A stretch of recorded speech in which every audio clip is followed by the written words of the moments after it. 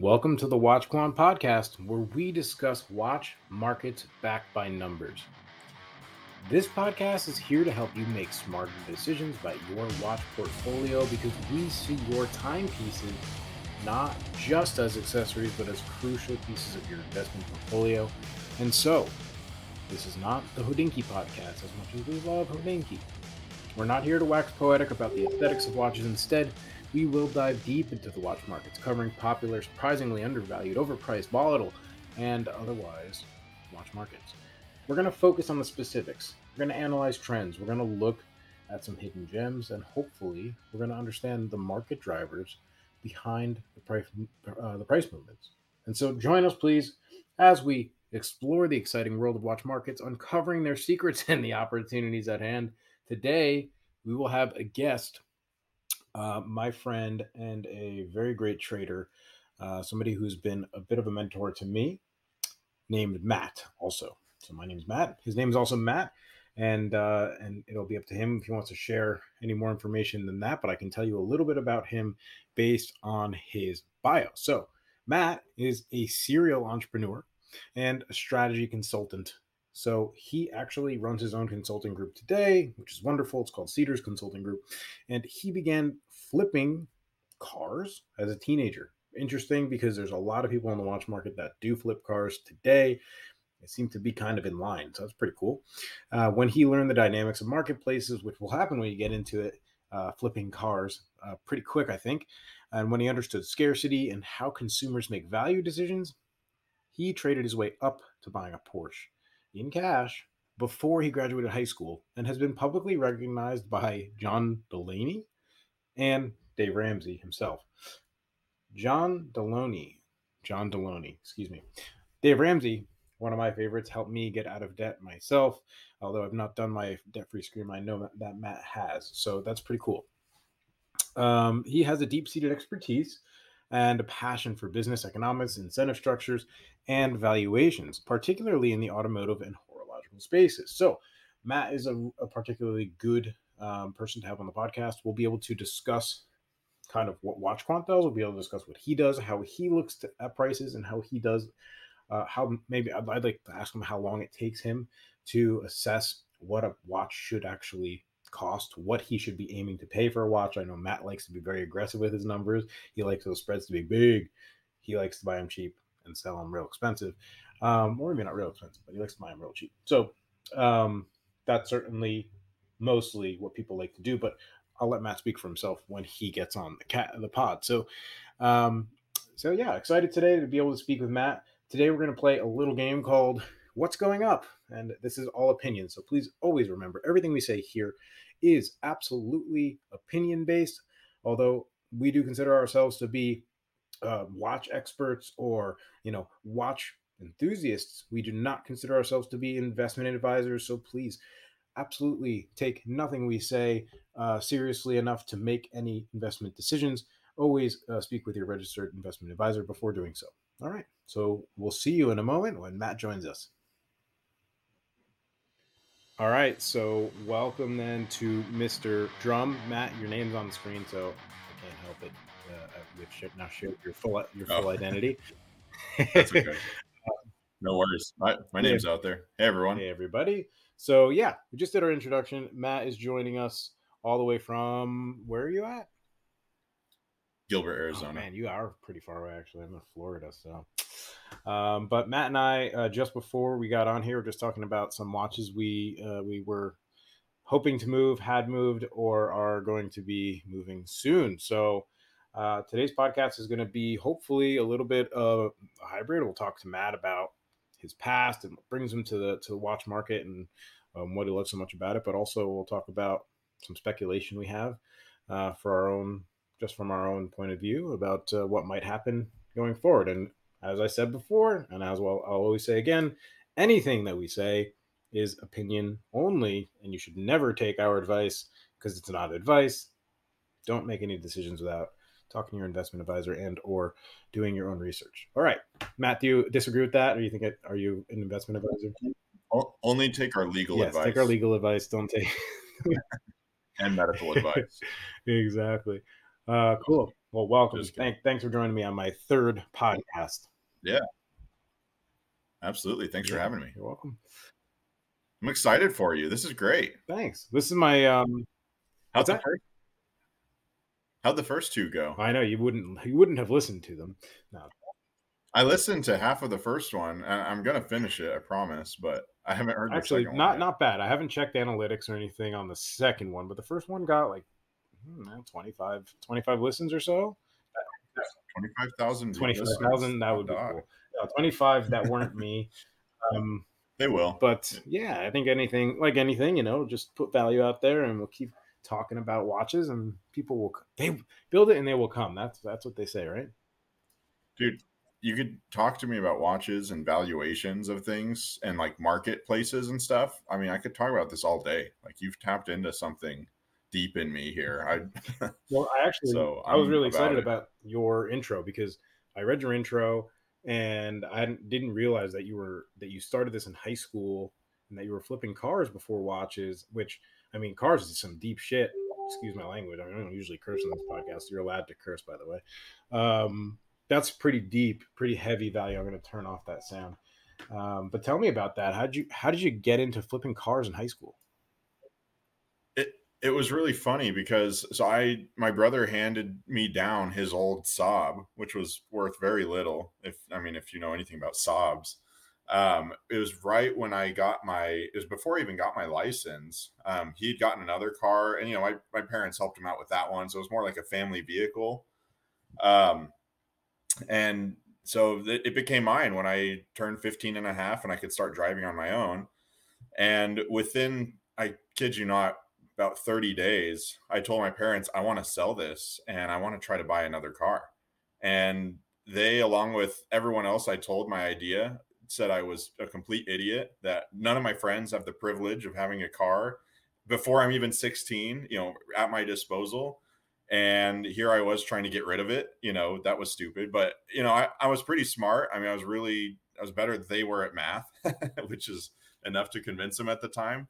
Um, and so they listened to me and they let me try it out. So I just said, look, I'm going to sell it and I'm going to try to buy something else and just see what I can do with it. And honestly, my personal goal was I just want to drive a different car every now and then. And I want to see, I don't want to be stuck with a Saab, even though I love Saabs even to this day. But I want to try BMW. I want to try an Audi. I want to try a Mercedes. I wanted to just see how these things drove and what the difference was. And I was also into building stuff and mechanical stuff, and that led me to getting my mechanical engineering degree later. But I just liked quality things and mechanical things, and so to be able to get my hands on different brands of vehicles and different engines and things like that, that was a lot of fun to me. And after the first one I sold, I realized, so I got an exact same Saab. I just played it safe. I didn't get anything that could have broken down or wasn't a super safe car like Saabs were known to be. But after my first one, I made, I don't know, like $200 on the first car I sold or the first car I bought and sold. I realized, why would I just drive these for free? I may as well just make a few $100. I mean, the cars I was buying were 3 or 4 grand, right? But you can negotiate a $3,500 car down to 2,500 sometimes, and then you can go and sell it for 3,200 or 3,500. And I was, I was working. I had little jobs and chores, and I help people out with errands and stuff. But $1,000 to me was like total game changer. And so I really just set my sights on my dream car at the time, which was a Porsche Cayman. That's all I wanted, and I obsessed over it. I mean, seriously, daily. I was on Craigslist. And this gets into kind of how I learned a lot about markets and marketplaces, scarcity, incentive structures, stuff like that. Is I was on Craigslist at least 3 or 4 hours a day, like minimum. And that was right when smartphones had just kind of started coming out at the time. This was 10 years ago or so. I guess smartphones were, no, it was longer than that, 13, 14 years ago, 09, 2010. Smartphones were still kind of a newer thing. And once I realized I could have Craigslist, cars.com, eBay, all of that on my phone, I was glued to it. I mean, nonstop. So I spent hours and hours a day. And when I'd go to bed at night, it'd be 10 o'clock and I'd stay up for 2 more hours just looking at every single car out there and slowly just digesting and absorbing all this information on what cars were priced at what price points.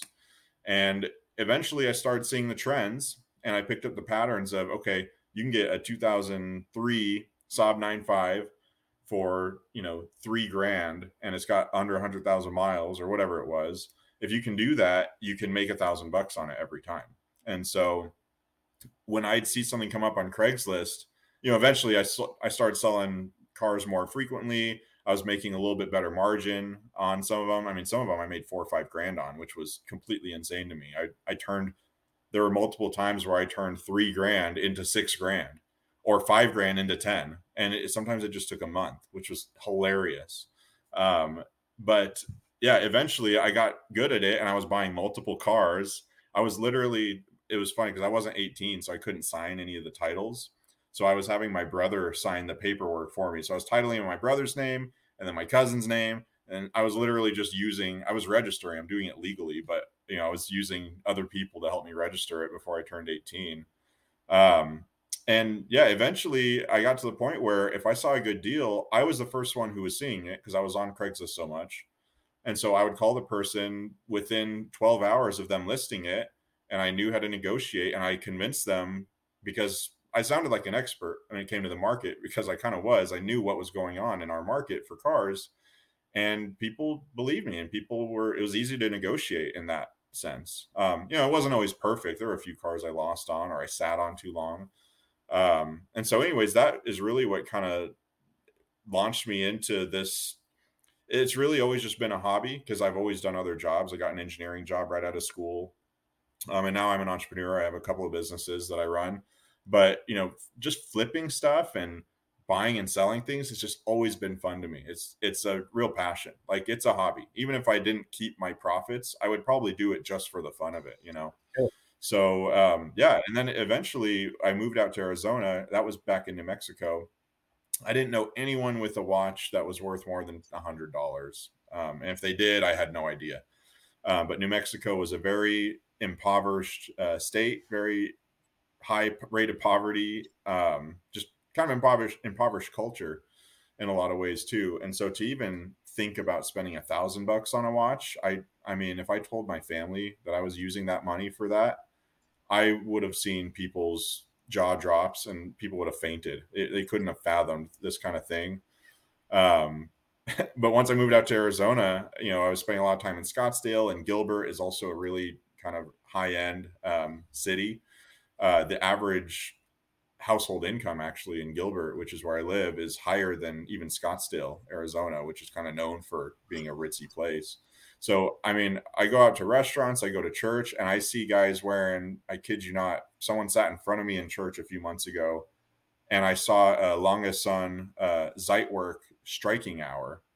I think that's what it's called, or it's the minute repeater. So it's $125,000 watch, and the dude was just wearing it out Sure. like a Sure. psychopath. It wasn't in a safe somewhere. Like saw it, it was in front of me within 2 Yeah, feet. that makes Uh, him a psychopath. I just, oh, it was Yeah. unbelievable, and yeah, and so I just realized there's so much money out here, and people love these beautiful pieces of art. I also still get the mechanical fix that I've always been into. Cars, guns, watches. They're all just fun little things to put your hands on.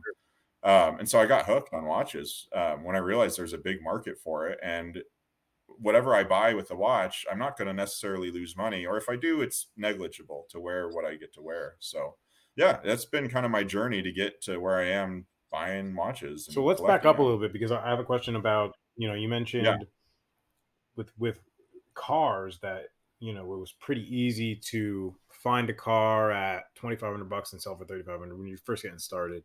And that sounds like I don't know. You tell me. Was it a very people centric kind of pricing? Like, did you find a guy who was kind of desperate, just needed to get out, and that's how we managed to Um, get those prices, or what did you do for negotiations? it was it was always different, and that's a good question. Eventually, I started working with actual licensed dealers after getting my feet wet with it, and so did end up getting access to dealer auctions and wholesale pricing. But with that, a lot of people think, oh, you get them cheap. But with that comes, you don't get to test drive the cars. You don't get to scan them. You don't get to take them to your mechanic. You just throw a bid up in the auction and you hope it works. And what big dealers do is they have all their mechanics and they put in $1,500 in, reconditioning to every car they get no matter what. So they don't, I didn't even have that. Like I was able to fix little things on my own, but I couldn't really just go for junk and fix it up. I was very intentional with how I bought it. It was usually people who were moving up. They were trading out of their car. They had their Volvo for 8 years. It served their family well. Over 8 years, a lot changes. So they probably were in a better financial position anyways to get a newer car. And that's usually what people do in there. So yeah, we're going to, whatever we sell it for, we're going to put on our down payment on our new Volvo or our new BMW or whatever. And so to them, they were going to buy a $40,000 car. And usually when, if you're thinking about 40 grand, you're anchored pretty high, and to lose $1,000 on a $3,000 car, especially to a nice, sharp sounding kid who is just, eager to make it really quick, pay with cash, get it all over with. I knew what I was talking about with cars. So, they weren't afraid that I was going to nickel and dime them or call them back if something broke or, complain. So I just made it really simple for them. And that was pretty typical. And it's really funny because I was really surprised with some of the ways people negotiated with me. I was expecting more people to put up a fight and throw a fit over $500. And a lot of people just didn't who were in that position. Yeah, there were some who were like, they needed every $100 on their car and usually couldn't make a good enough deal with them. But yeah, like I said, you're doing okay. You've got a good full-time job. You can afford a few $100 off a negotiation if it means getting rid of your car that day. Now, was this before Kelley Blue Book was very well known? I got into it before I heard about Kelley Blue Book. They were pretty well known, but they weren't super popular either. I would sometimes quote people and they would just say, I don't know what you're talking about. I want this much. And I'd say, sometimes but it wouldn't even help argue with people because if you told them something, they would just, I disagree. I don't believe Kelley Blue Book. Now what? But it was coming out. Yeah. And once I really got my hands on it, then it definitely helped me judge things. But I had always looked more at the actual marketplace and what was really for sale at any given time. That was what I really based things on, because I knew that if people's options were a salvage title Honda for $5,000 or a nice 100,000 mile Saab, they're going to take the Saab. It's cleaner, it's a nicer car, you get leather, heated seats, stuff like that. And it's faster, it's got a turbo versus something that's just so you could be conservative about your description, and if you're selling to the right person at least, and be like, look, it's reliable, the heated seats, it's really nice, it's old, but it's good. I mean, it's nice, it's like for a family man or something like that, or it's different than the watch market in that way, right? Like the people seem much more wide ranging. You definitely did get. I sold. Well, it was funny because I would sell to either really kind of broke people like myself in high school, like this is all their money and they're just buying a car, and that to them is a blessing to have a car. And then I sold to a lot of like, oh, this is my third car. This is our commuter car, which to me was like, whoa, they have enough money. They can have more than one car per licensed driver. That was unbelievable. But yeah, it was a wide range. And, to be honest, I enjoy watches a lot more because if I'd lowball someone on a car, I could see when they really were hurt by it. Like, oh boy, how am I going to get the minivan for our expanding family? I'll have to get out a loan, or I'll have to take out a bigger loan, or I'll have to sell something else to get it. And that would hurt. And my humanity side, it was harder to negotiate people that bad. When I'm buying a $50,000 watch, I don't care what their problem is. Like, they're fine. They can afford a couple of grand. I thought you were some sort of ninja or spirit ninja. I'm just kidding. I'm just just talking. That's good to hear though, that you're a human and all that. Yeah, but I agree with you. Yeah, but The watch world's fun to very people. cold in certain ways. Yeah, I think people realize like you're buying a $20,000 watch, 500 to $1,000 difference or a margin in a dealer's case or something. That's not going to hurt you. You can afford it, and they're always right because no one who's totally broke is spending their money on this stuff. I mean, some people are, but which is that's actually a really funny point too. I've sold a couple of watches. There are some people who will. I kid you not. I've looked them up before I actually take their money and ship them the watch just to see who they are. And I've sold $3,000 watches to CEOs of multi-million-dollar companies. I mean, literally CEOs, top guy. They're doing very well. 3,000 bucks is not going to kill them, and they still just deliberate over the thing. And oof, I don't know. Could you do 2,800? They're really hesitant. And then I've also sold $20,000 watches to children, just about, who are like, oh, 20 grand. Let's see. I've got 28,000 in my bank. Yeah. Okay, sure. I can make it work. Don't even bat an eye. So it's really funny where people are coming from. And I think, as you being the watch quant, I think that I knew you'd smirk when I said that. That really tells a story about what is incentivizing people to value things differently. You can't just look at how much money they have. You have to look at how much they want it and what their alternatives are. And so that's just another reason why I love this kind of game is you see so much economics involved and it gets very complex. And yet people who don't know anything about these markets or economics itself, they're making these decisions every day. So it's just really interesting. It's cool to see. Yeah, tell me more about that. Like, what are the factors in your mind that build themselves into a price? Not that I'm going to say as watch quant, or that anybody else will say, hey, this price should be X. But like for you, Sure. what makes a watch worth X dollars? What are the factors? Yeah. So it's a loaded question to me. I think there's a lot of stuff that goes into that. And I talk about this with a lot of my consulting clients too, because a lot of people don't understand incentive structures. And what I mean by that is, what incentive do I have? Let's just say you're selling me a rose gold olive green dial day date, which I'm getting in the mail any day now. I actually haven't paid yet, but it's being authenticated by a third party.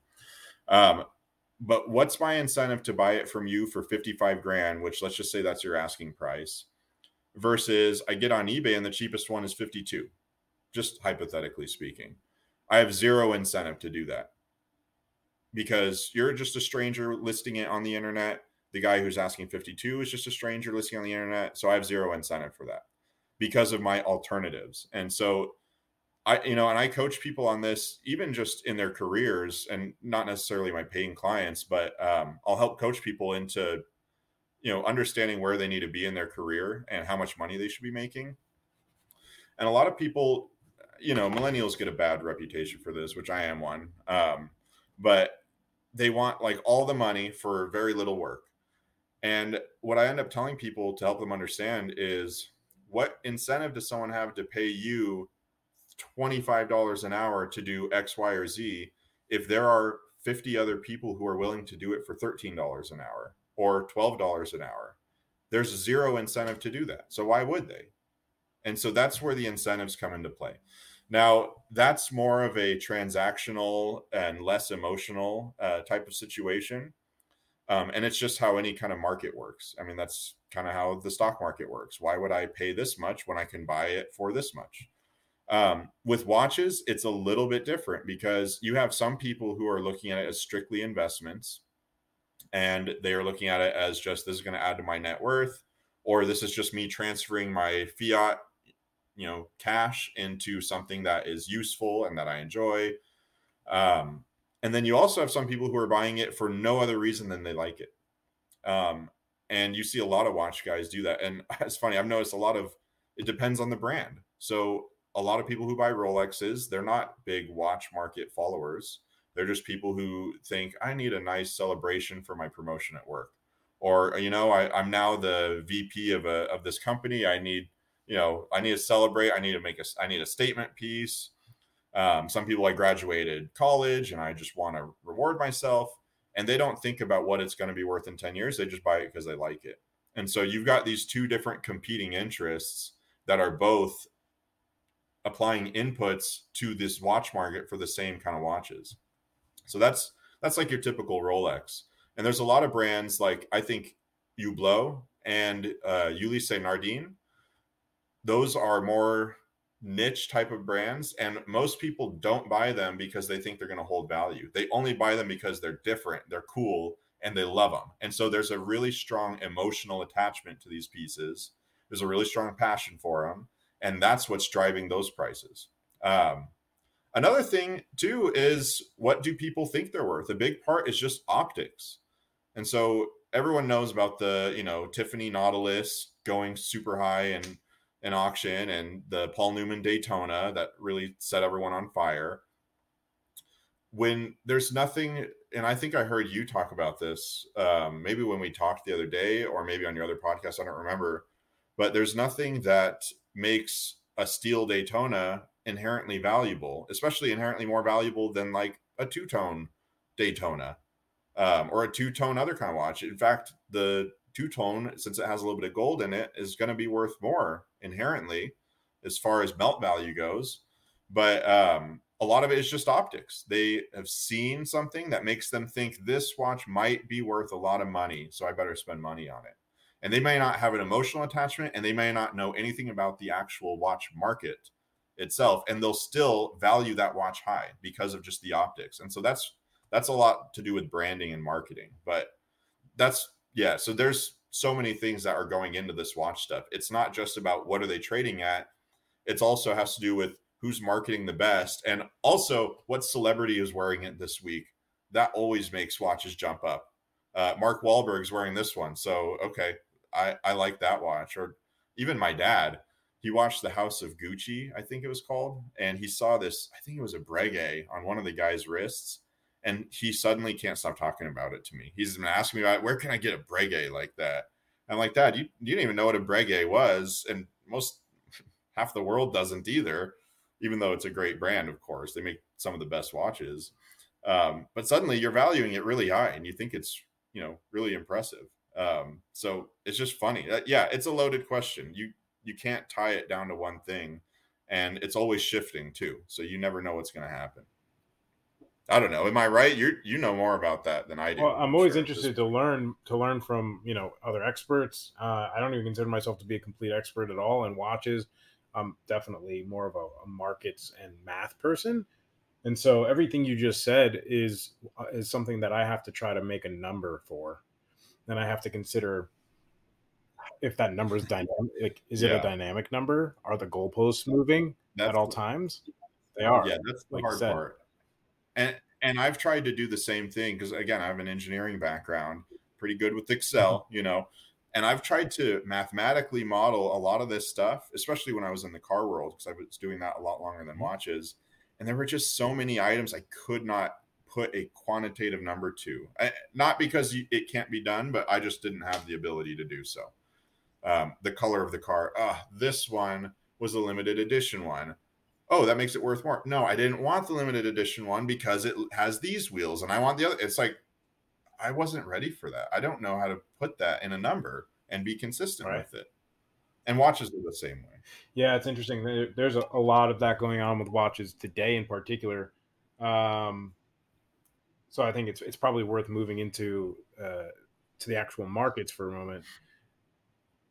Today, sure. I don't know if you've seen lately some of the prices that have been out there, but some of the watches, and I'm surprised it actually took this long, but some of the watches that we have seen really quite high with a ton of demand. I'm thinking from last week in particular, one that stuck out to me was the AP ceramic titanium Grand Prix. The one with the red dial with the yellow. It's like a real badass like racer. Okay. It's beautiful, beautiful watch. But I mean, the thing was trading at like 35, 38, down to like 20, 18, I think it went for. I'll have to look at the watch to watch, actually. I'll pull it up now. And let me share my screen actually while I'm doing this, because I can actually share my screen. Let's see, entire screen. New, this one. There we go. Sorry, new to this. This is a great. By the way, I'm not sponsored at all, but Podcastle, go buy it. It's really cool. Don't tell people to go buy it. They're Go not paying buy you it. money. It's cool. No, I'm enjoying it. It's really easy to do audio, and then this is my first time doing video. Yeah, this actually is really cool. I have a podcast too that I've worked on in the past. It's not launched. It's just sitting in my closet, basically. But if I had Podcastle, yeah, I would have probably gotten a little more into it because this is pretty intuitive. Yeah, but anyways, go ahead. Yeah, so like last week, I try to cover watches that where I see, like, if I'm seeing in the back rooms, so to speak, that not everybody has access to, or you have to pay to get access to, or you have to get invited. I know you invited me to a couple of these places, to be honest.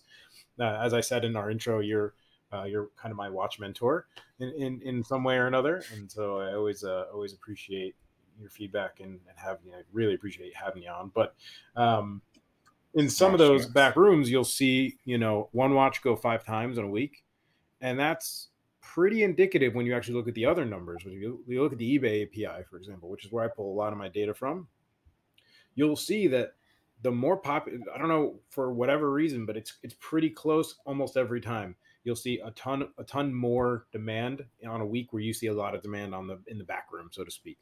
And so this is a top mover. This is all my top movers, right? So I have 19 watches here, mostly Rolex. It's just the way the penny. Okay, so each of these is a different watch. And sorry, I'm having a hard time reading it on my screen. I can't zoom in on it. But what is it suggesting? What's the cash value? Let's talk about it. So right now, I'm not talking about cash value. We're talking about percentage move in a week, and it's an absolute move, like a amplitude move. So top to bottom or bottom to top. Yeah. So if we click into any of these watches, which we can do, we will do for the Grand Prix. So in a week, this is what percent you're seeing from top to bottom. So let's say that this one here, this is the brand new two-tone, right? The 126713G RNR. I don't memorize these; they're a little bit too much for me. But this is the new two-tone Jubilee GMT, right? Beautiful watch, but let's be real. Two-tone two-tones are already kind of gaudy and not. So what happened with 22%? What changed? Like, are you saying that there have been some that sold for 22% less than the week before? 20. Okay, that's like an average, or is that the range? This is the absolute top mover swing. So this is the clickbait. So from the highest to the lowest, there's a 22% shift. Or from that is wild. Well, that's neat because this watch is all brand new. So it's not like you have one that's old and beat up. They're all in the same shape. So that's a crazy swing, surprised, and that's all just. To be honest, like if you've been paying attention to the auctions on this watch, its initial release was up at 50K. This is a two-tone watch, two-tone GMT. I mean, let's be real. I know they. I remember they haven't made Jubilees for GMTs for a long time, but that's no reason for a watch to be trading at 50K. So I'm not surprised to see it down after the first week of trading, 22%. That's actually kind of low. I was expecting to kind of go worse. And the solid gold one, it's pretty stable where it's at today. I think around 50, 55. But so weird how the two-tone versus solid gold is just such a dramatic difference in demand. Yeah, but what's interesting and what I've been noticing in the trends, and we'll talk more about this, but the two-tones, as kind of gaudy and weird as they've been made out to be, especially and I don't think they're weird. I like two-tones, to be honest. No, they're fine. I like two-tones, but the market, the hype market, the demand side and the media side is really undervaluing the two-tone. They don't care about the gold. They think it looks a little weird, I guess. I don't know the actual reasons why, but I assume that that's the case. I got a two-tone Daytona for $14,000, sold it for $16,000. It had a mop dial, diamonds. It was gorgeous. I mean, I remember wear it. Yeah, you showed me. I couldn't wear the watch because it was so noticeable. I wore it once, just out to pick my kid up, and every parent I was like, they were just like giving me weird looks, like, what are you wearing that watch for, you weirdo? Yeah. Like the psychopath with the Zeitwerk. I mean, come on, that's under 20K. It's not No, 120K. but I know, That's but a they little, looked at me like I was wearing a different. 120K watch because it's so noticeable. The two-tone is with the contrast. Yeah, I know what you're talking about. So anyway, so the big news this week for me, and this wasn't my watch to watch, was actually this watch, because this watch I saw a lot of trading going on. This is the 519. I love It's that one. fucking gorgeous. And the reason why this is my story beautiful. is because the steel Daytona, which just looks just like it, traded for the same price. Much. And this is solid gold. So it's just silly, but there's a big bounce. We'll talk about that too if you want. But yeah, so the Grand Prix traded down from peak to trough, not on average. On average, it was only like a 25% move, but this is a 53% move. So there were 53. Oh, that's the AP. The AP Grand Prix.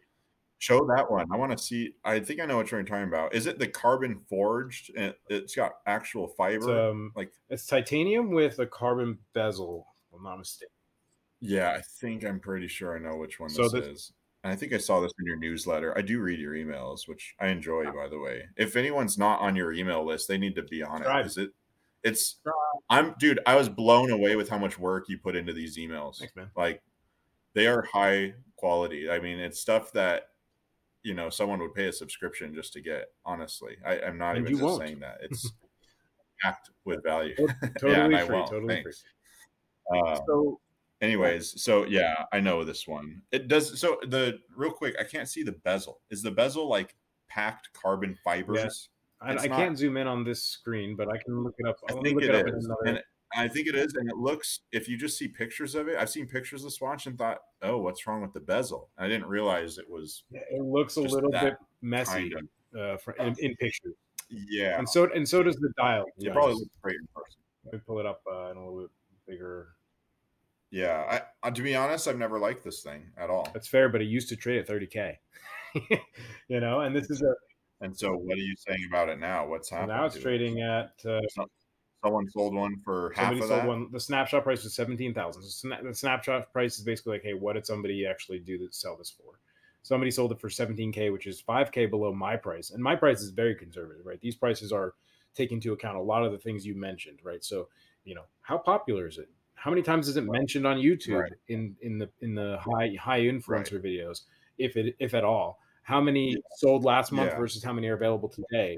Well, and another thing that comes into the play here, which is probably hard for you to capture, is where is it selling? Because, I mean, it's just like the old econ kind of story you hear in your very first econ class in college.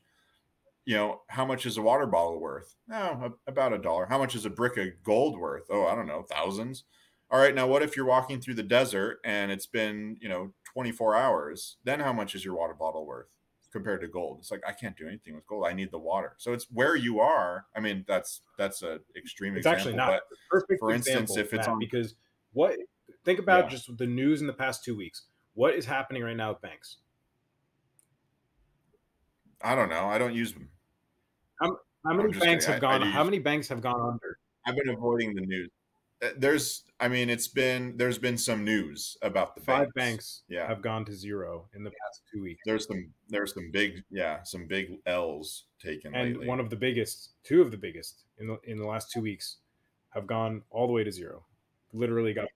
What was in the 2 weeks? I haven't followed the news in 2 weeks. So Silicon Valley Bank, I know you've heard of that one. Signature that Bank. Was ages ago. Those are the 2 I know for sure, and then there was 2 or 3 other ones, like smaller regional banks. Yeah, no, you're right. I remember. I heard about these. Yeah, so people are unsure. But at the end of the day, the only reason why people didn't people who actually have deposits didn't get screwed is because the FDIC didn't pay the $250. They paid the $250. The Fed printed the rest, so no depositors lost money. But it cost the taxpayers the dollars to actually make sure that was the case, which is not right. Yeah, what's the point of the FDIC if that's the case? But at the end of the day, we paid for it with. Well, probably it'll come later. But at the end of the day, what does that actually mean? What's the underlying incentive structure there. First of all, it's a moral hazard and a half. It means that any bank can do whatever the hell they want because they can go to zero and they're not going to owe anything, right? They're going to get printed in. They're going to get printed money. Maybe, yeah. That's part of it. But the other thing, they need a reason to not yeah, suck. yeah, you need some risk management. I'm sure they have some, but I don't know how the banking industry works on that level. But sure, yeah, definitely risk management would be nice. But then there's also this notion of I don't know, like as a normal schmo, a Joe schmo, am I expected to look at the balance sheet of a bank before I open a checking account and then keep tabs on it to make sure that they're doing risk management properly? Yeah. So I mean, there's two sides of the same argument. It's like, hey, I shouldn't have to do that. I just want my money to be safe, especially if they're not paying me anything. They don't pay you anything to put it in a checking account, 0.1% or something. Right. But it could go to zero. If I put $1 million, I could lose $750,000 because I put it in the wrong bank. Whoops. So yeah. So because of that, there's a pressure for the big money. Anybody who has more than $250,000 in any single account is probably saying, you know what? I probably want to put some of that in a bank vault or in my safe at home or in my factory safe or wherever they have their safes. And it's my suspicion that lots of these people would prefer to have an amazing gold watch, piece of art, rare, limited edition, whatever may have you, than a solid block of gold. Even though a solid block of gold is technically worth more value, it's also useless and not as cool. I mean, let's just be straightforward. This, on the other hand, is carbon fiber. And that's cool, but it's cool loses its cool when the banks are going under. Do you know what I mean? So you're saying that this may be in part due to people's trust of currency and banking. Yeah. And a desire to move, if they're going to put money somewhere, they want it in at least a metal, if not precious metal, ideally. Well, this is titanium. Because carbon is an infinitely abundant, I mean, it's literally like one of the most common elements on our Earth. Well, titanium is anywhere. A little bit more expensive than, your average steel. It's like a 904L steel is going to be like $50 for this watch. The weight of this watch. Titanium is going to be much more expensive. It's harder to work with. It's really, really hard. It's very light, but it's very hard. So it's very brittle. But the point of the matter is, yeah, exactly what you're saying. When people lose trust in the system, when the VIX spikes, for example, which we actually haven't seen a lot of huge spikes in the VIX, but the VIX is kind of trending, which is an even scarier thing. It's supposed to mean revert, it's supposed to go up and then go down to zero. But that's kind of definitely a different story for a different podcast. It's my suspicion that when you see lots of fear in the system, you're going to see steel and ceramic watches go down and you're going to see gold watches go up, because what do you want? What do you want to have in your safe in 2 years when it's okay to put your money back in the banks to liquid?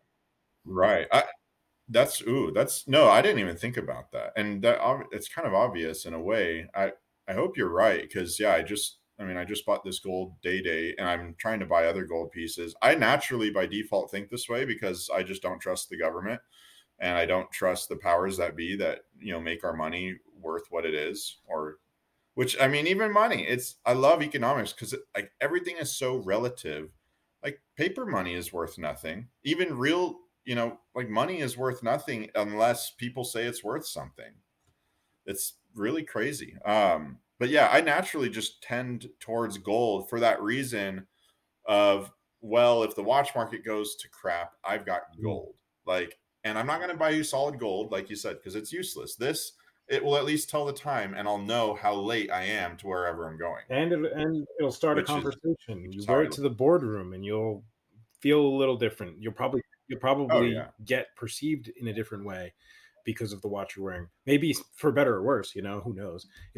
Really dude, I just stopped by an AD, a Rolex AD, and was telling them, look, I never really liked Rolex, but this is what everyone notices. And so I hate to sound shallow, but I need something that my clients actually know what it is. Cause I wore that Cartier, which is a $40,000 watch, the solid gold, rose gold, with the walnut wood dial. Oh, it's so pretty. That watch, man. I wore it.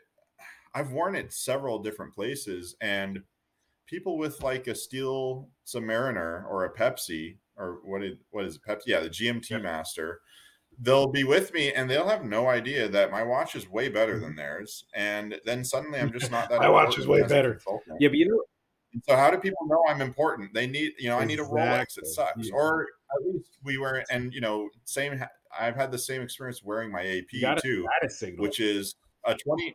Yeah, I've have a wearing my $25,000 AP sends a way bigger message and is literally worth more dollars to me as a businessman, as a consultant. Someone who perception is everything in consulting, unfortunately, but like wearing that versus my $40,000 Cartier is sending a better message, and people have more reasons to want to talk to me about business because they think I'm doing better.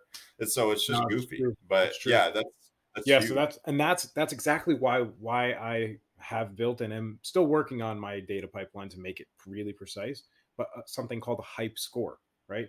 The hype factor here for this particular watch is below 100%, which means that my math is not there yet because it's supposed to be a scale between 100 and negative 100, right? It's a up and down scale. This one is so under spoken about. It's never spoken about. It's literally like this. And actually part of the game here, we only really have 20 minutes because I think this only goes to an hour.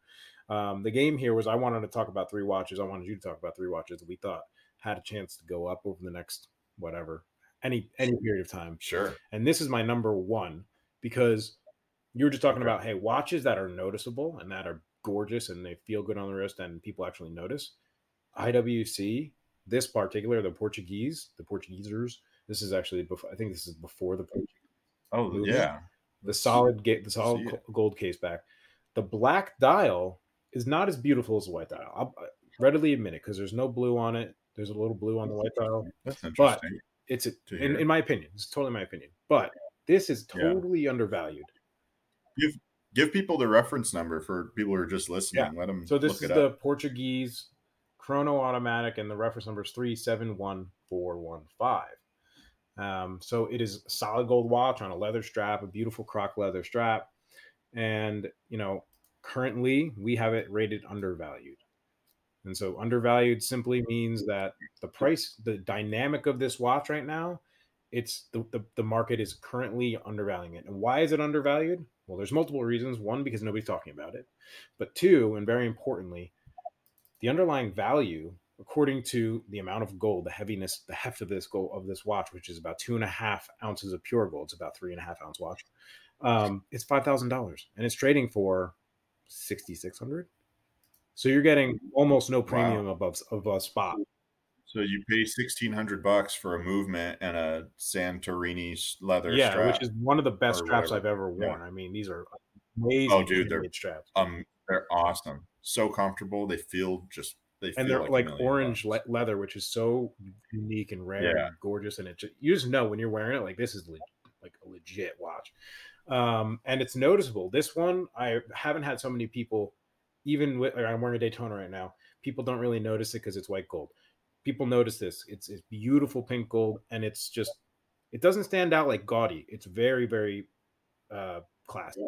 Yeah, you're kind of selling me on it. I might want to go pick one Super up classy. now. I do recommend the white dial, but this is the one that's trading so low that it's if you can pick one up for my bid at $6,200, dude. I mean, hold it for Oh yeah, that sounds like you're killing it. Well, I've seen steel Portuguese chronographs going for that range. Exactly. You can get a little bit more popular Pretty one because this is an older model. You get a little bit more popular, newer one. You spend like 5,500 on it for sure. Maybe more. Yeah. Nice. So you say it's going up, is what you're saying? My opinion, this is going up. What about you? What's How your much? first watch? Like, what do you mean?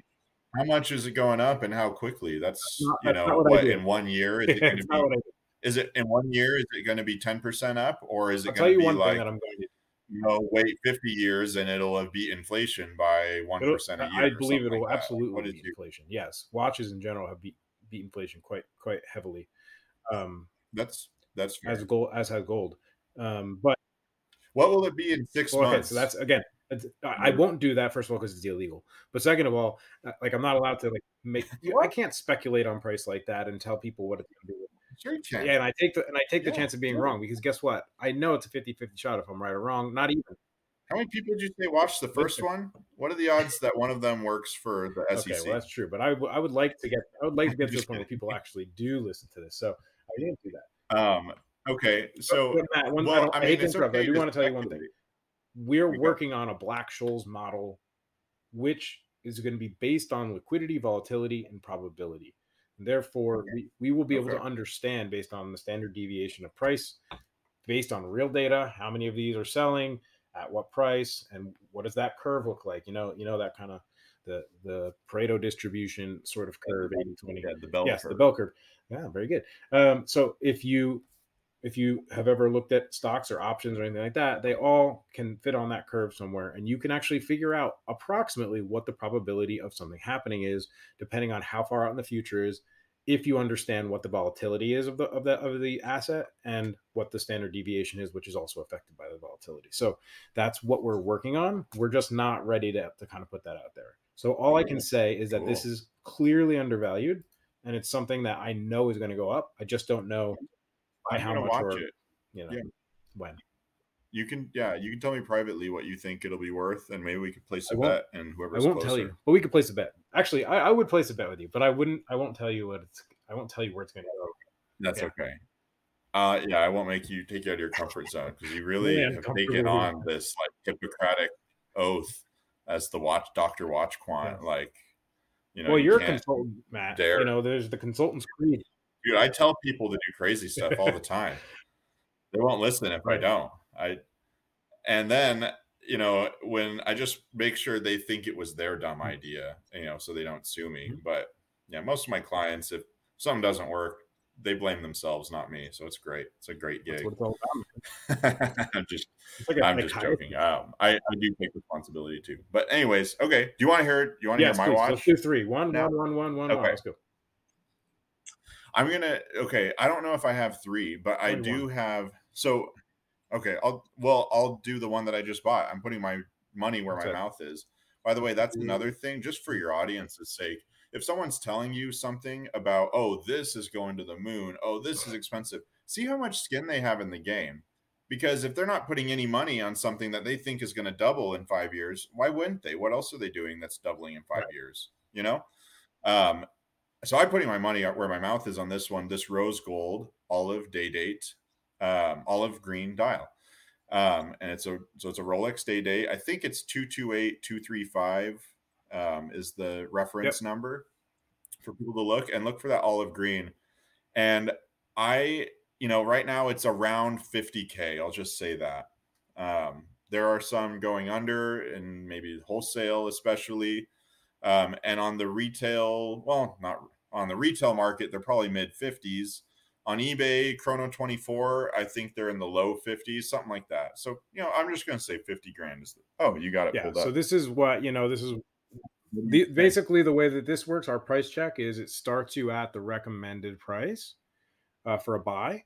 So around 50. That doesn't mean that it can't go for Okay. more. It doesn't mean it can't go for less. It's just our Right, right. it's Okay, so a 50. So I little was over spot 50 on. exactly.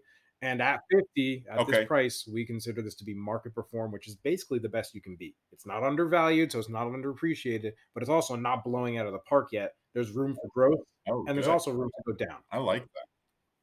I like this. I like the graphic too. Yeah, That right helps. in the middle. Yeah, I think this watch is such a safe buy at 50 Mm. grand, long term or just short term, really. And to be honest, I really just want to wear this to a conference I'm going to in a couple of weeks. Um and after that, I don't care if I keep it. I mean, I love the That's watch, awesome. but It you can will get these definitely be you noticed. can get these everywhere. Like I literally am buying it for a weekend. But yeah, like I I didn't really, like I said, I've never been a big Rolex guy. I think they're basic. I think people who buy them on average just have no idea about anything about watches. They don't appreciate them. They don't even know they're supposed to wind them up in the morning. They're just normal Mhm. people, not freaks like you and me. Um, but this watch, when I saw it in person, it's one of the most beautiful watches I've Yeah. held. It is gorgeous, and the rose, even the tint of rose gold, the ever rose, it's not my favorite. I like other red Really, golds I'm a and big rose fan of the golds Rose, the a Ever little more. Rose. It's very pretty. It's a true rose gold. It's got a very pinkish rose hue. I just prefer more a reddish gold. Like my Cartier or like Omega Sedna gold is one of my favorite because it's a very red. And it's a very warm, earthy kind of tone. But yeah, I think that the olive day date, especially, and over the other day dates too, because this olive green is just so fun. It's not bright and flashy like a child would be wearing it, like the new Jubilee or not Jubilee Celebration dial that Rolex came out with. It's not like pizzazzy. It's not like a child's birthday, card, but it's not just boring in white or black the way or blue that you see everywhere. It's got a pop to it, and it's just a warm, natural tone. And I also think green has struck a nerve in the last year or two, and I think I think green is here to stay. And this is a kind of subtle, and like I said, it's a warm green, and so mixed with the warmth of the rose gold, I just think the passion is there. I think people will like it so much. And then I also know that it's valuable because I see people buying these, dealers and traders. I see them buy them for a certain price, and then I see them selling them for less than $1,000 more, which to me is dumb. Like, why would you spend 50 grand to make $500? That sounds idiotic to me.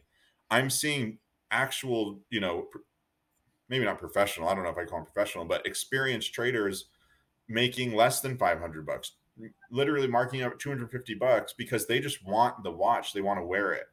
So that says something when you're not trying to kill it and it's your job. For me, this is a hobby. This is for fun. So I don't care if I make or lose money on them. It's really just to wear them. And it's a game. I like the money aspect of not losing it and investing. But, when you see professionals buying this thing so they can wear them, not to mention I see them, in the exclusive dealer chats that I've joined, like I see people asking to quote these to clients probably every other day at a minimum, if not twice a day sometimes. Yeah. So I just know they're popular, and I really think it may not get up to 95 grand like it was a year ago today, but I think it's going to hold firm around this 50K. I don't think it's ever going to be worth too much less. And I think it could go up quite a bit, but there's just so many of them. The reason why it wouldn't, in my mind, is there's so many, and you can always buy one for about the same price. Yeah, but it's my inkling that they are going to retire this dial. I mean, not that I know shit, but I really do think they're going to retire the dial. Yeah. Well, everyone thought they were going to this year. I talked to another, a fellow kind of watch enthusiast who paid 95 grand for this last year because he thought it was going to be discontinued. Yeah. Oh, I love the end of the year. I love that. Oh, dude, it was hilarious. Yeah, I was like, how did you? Anyway, so I'm in it for around 50. Well, you'll make money on it because, like you said, I'm thrilled. Even if I don't, like I said, if I get, keep in mind, this is for buyers.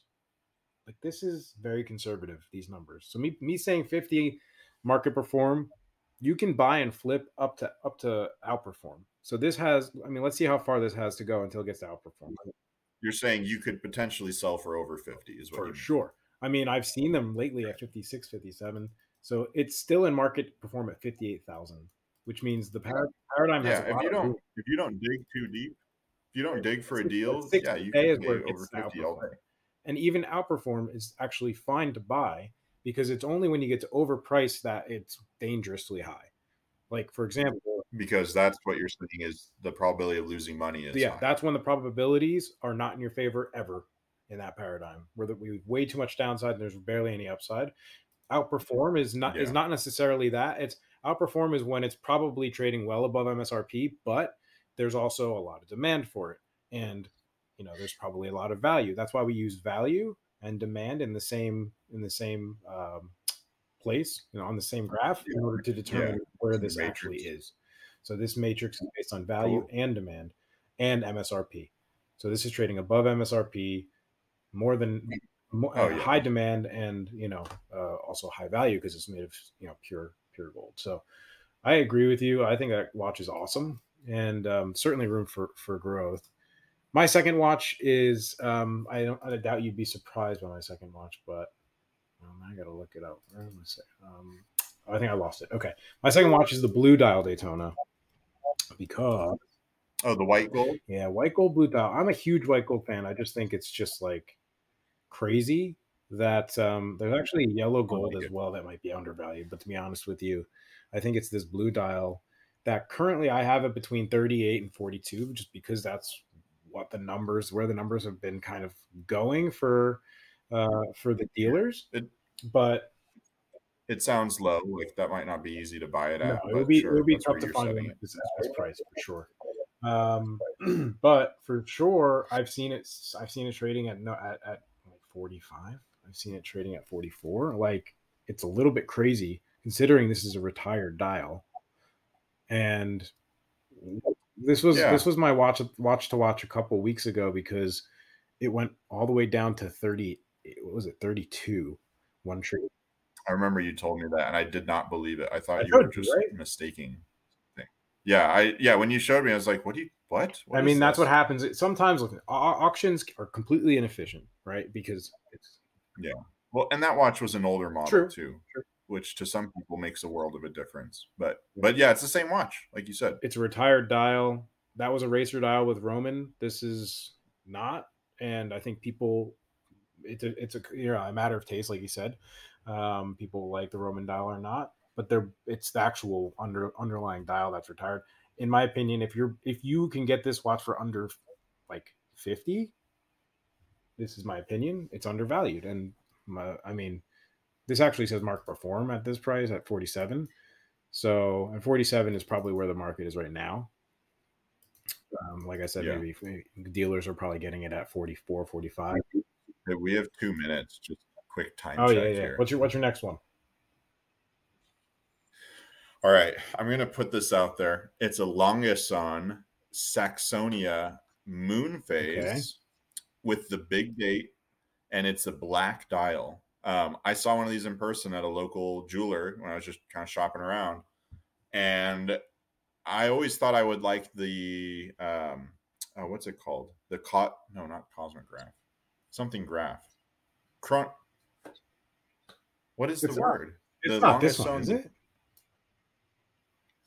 I'm thinking of a no, no. Oh my gosh, I It's love that a watch, but no, Skelly. that's not what I'm Okay. talking about. Saxonia Oh, Black it's a Moon Phase. Saxonia. That's all you need to type in. I had you down for Yeah, that. and it's red. It's red gold or rose gold. I always thought I liked. Long story short, I thought I liked the other longest zones way better than the Saxonia. It's kind of the entry level model, but I held this and it's perfect. Everything about it is perfect. I was shocked, and the black is rich. It's almost like it has color to it, but it's black. It's just beautiful. I love it. And then the big day in the corner, kind of like this one, but yeah, if you could pull that up, that'd be great. But if not, all right, I'll let you go to your Well, next I'm one. gonna pull it up because I want to see this. Is this what you're talking about? Yes, See, that's I it. Oh don't baby, cover except rose gold. WatchQuant doesn't cover Longazuna, and I feel like an idiot for that. We probably will. Oh There's just no, there's oops, a I lot exposed you. of dude. It's a lot of work right now. I'm not fully Yeah, scaled I know. out. This is So like so this watch in rose yeah. gold. I mean, this is So you got the white gold one, but look at that black. It's got depth to it, and then the stars in the moon phase thing. Oh, it's just so pretty. And then longest zone, I think a oh, I brand is hot and love it's that going up. rotor, So dude. that's my take. I love that rotor, and it's got Yeah, a I think the platinum. brand is starting to get. Yeah, it's got a platinum blade on the edge of the rotor, so it spins faster, or so it has more weight to it. Oh yeah, That's epic, yep. dude. It's beautiful, beautiful watch. Yeah, I honestly, I mean, I liked the German watches. I'm a big fan of OG, Glashütte Original. Um, Geo. I call them OG because it's cool. It's cooler. I'm a nerd. I like Langazuna. I like OG, and God, there was one I heard of the other day that somebody told me about to keep an eye on. A German maker, also in Glashütte. I guess that's just the town. Is it No, Nomos? I like Nomos though. I'm a big fan of Nomos. They're just not really a part of the market, if you will. Like Glass they're not gonna shoe move. original longest zone. It's something with an M. It's two words. I'll look it up. See, I'm not an expert. Moritz Morris Grossman. Grossman. That's it. Yeah, good job. Yeah, Oh beautiful. yeah, I don't think they're ready. Here's my view. Ready? Moritz Grossman is venture capital seed Really? investment. In 10 years, 20 years, it might blow up. Might blow up because they're such awesome watches. I mean, the founder came from Langesson and was motivated because she thought that Langesson was just sending out half-finished watches. They weren't really finishing their watches properly. Really? And Langesson's known for finishing watches. So yeah, I think Moritz Grossman's amazing. Oh, I really want a Tremblage. If you look that up, Tremblage. I'm like right on the fence of buying one, but I'm just afraid I'll never be able to sell it if I ever want to, which it's great, but Moritz Grossman wouldn't kill me to keep one, but I like novelty, okay, you know. I like getting a new thing every month, a new toy. This but looks like, dude, this yeah, looks like you can't see the prettiness of it. This looks like a Mont Blanc. Let's be real. Which isn't a bad thing. I think Mont Blanc Okay, looks no, it amazing. doesn't. But This dial. no, the dial, if you zoom in on the Yeah. dial, it's hand finished. You literally tremblage, it means to tremble. So they're trembling as they engrave every single tiny little detail on this Yeah, that's dial. awesome. And it takes a flipping long So time to these make one dial of numbers, this these thing. numbers have been carved out of stone, legit, like literally. With I don't know if the numbers were carved out. they don't look like appliques. I think they're don't look like they're applied, dude. They look like they're part of that dial. No, they're not applied. They're metal. I think they are. If they're not extruded, I think they're placed on somehow. I don't know exactly how they do the numerals. Wow. The hands on this, they do either a purple or a brown. So it's an even shorter window you have when you're tempering than blue. Blue is easier to achieve than purple or brown, and that's what they go to just to go that extra mile. Yeah. And then on the back side, you look at the bearings, they're not rubies, they're actually clear sapphire. So you see more into the watch. It's just so cool. And then, you know, there's just so much about, I mean, look how clean that is. You could eat off that thing. Yeah. Anyways, I think this is a seed stage. No one's heard of them yet, but I think in 20, 30 years, they'll blow up. And if you had one of these early pieces, then you're suddenly going to have one of the hottest commodities. Now, that's 30 years or at least 10 years in the future in my mind. So there's always a chance that no one ever finds out and then they just, you know, stop, you know, they never become important. Right. But I think this is like your venture investment. Go big or go home. I think Langesson is like a pre-IPO. It's a private, you know, they're still private. You still have a good chance that they're going to blow up and you could get a huge return. If, you know, I'm talking about if you're investing in a company, but they're not quite there yet. Like Rolex is like, you know, buying Coca-Cola or something. It's just steady. It's consistent. Everyone knows about it.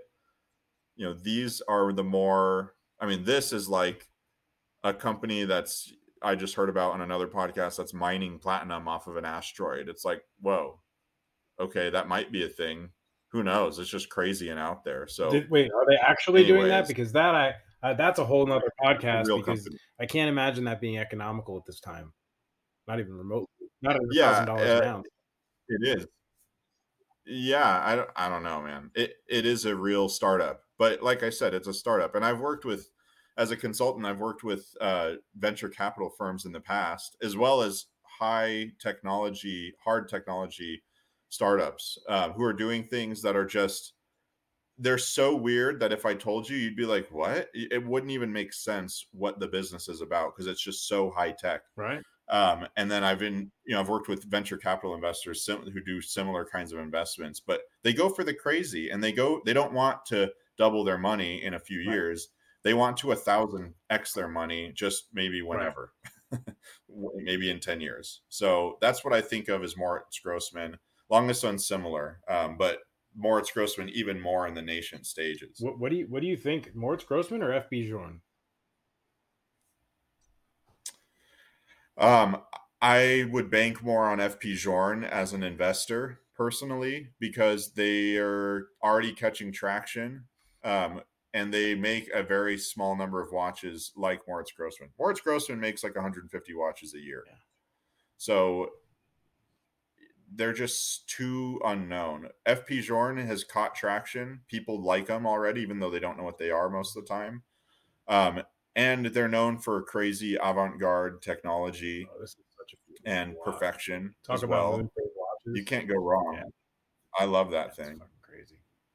How much is that? 100 I am interested in this. 100? Is Let's it? go to low. Please tell me it's Oh precious yeah, metal. this is a platinum, and then it's got gold movement. That's Oh beautiful. wow. Okay. So it might justify 100 grand. No. Well, I mean, as far as like true intrinsic value, no. But this is a piece of art, and from the Yeah, no, influencer world says, not to like, melt. the media Fine. hype words I see attached to FB Journe are like Picasso, and it's like art words. It's totally unlike any other brand, in that way, where Yeah, people you're right. associate it to art. I agree. I've I noticed the same agree, thing. and people have said, like, if he were to die, FP, Jorn, the actual, I'm sorry, is it Paul, something Paul? What's his name? Francois Francois Paul. Paul. Okay, I was gonna say Frank, but that would have been worse than just I asking. think this. If Francois Paul were to pass, that these watches made 10x. Again, this podcast is not about go make 10x, but it's good. I like. So in other words, buying an FP Journe is shorting Francois Paul Journe's life. Well, you can enjoy it in the meantime, Okay. for Christ's sake. Yeah. So I'm going to invest in FPJ as a person on the short by buying this watch, and I hope he dies so it goes to the moon. That's yeah. hilarious. I feel like it's like, hey, if Just kidding. some person really wanted to, they could like spend a couple mil, or go out there and just like 86 the guy. I mean, I'm just don't do that. Please don't do that. Whoever you are. And you won't even tell people what 6 months from now a watch will be valued. You're calling Go murder FPJ. No, assassination. don't do it, please. I didn't say. I'm gonna have to edit that out. I'm editing that out. I'm blurting it. Beep. Anyway, Matt, thank you so much for joining me. We didn't get through all three, but I think we discovered a little value here with the All Day Date, the Black Dial Portugueser, and I hope you'll come back again soon, man.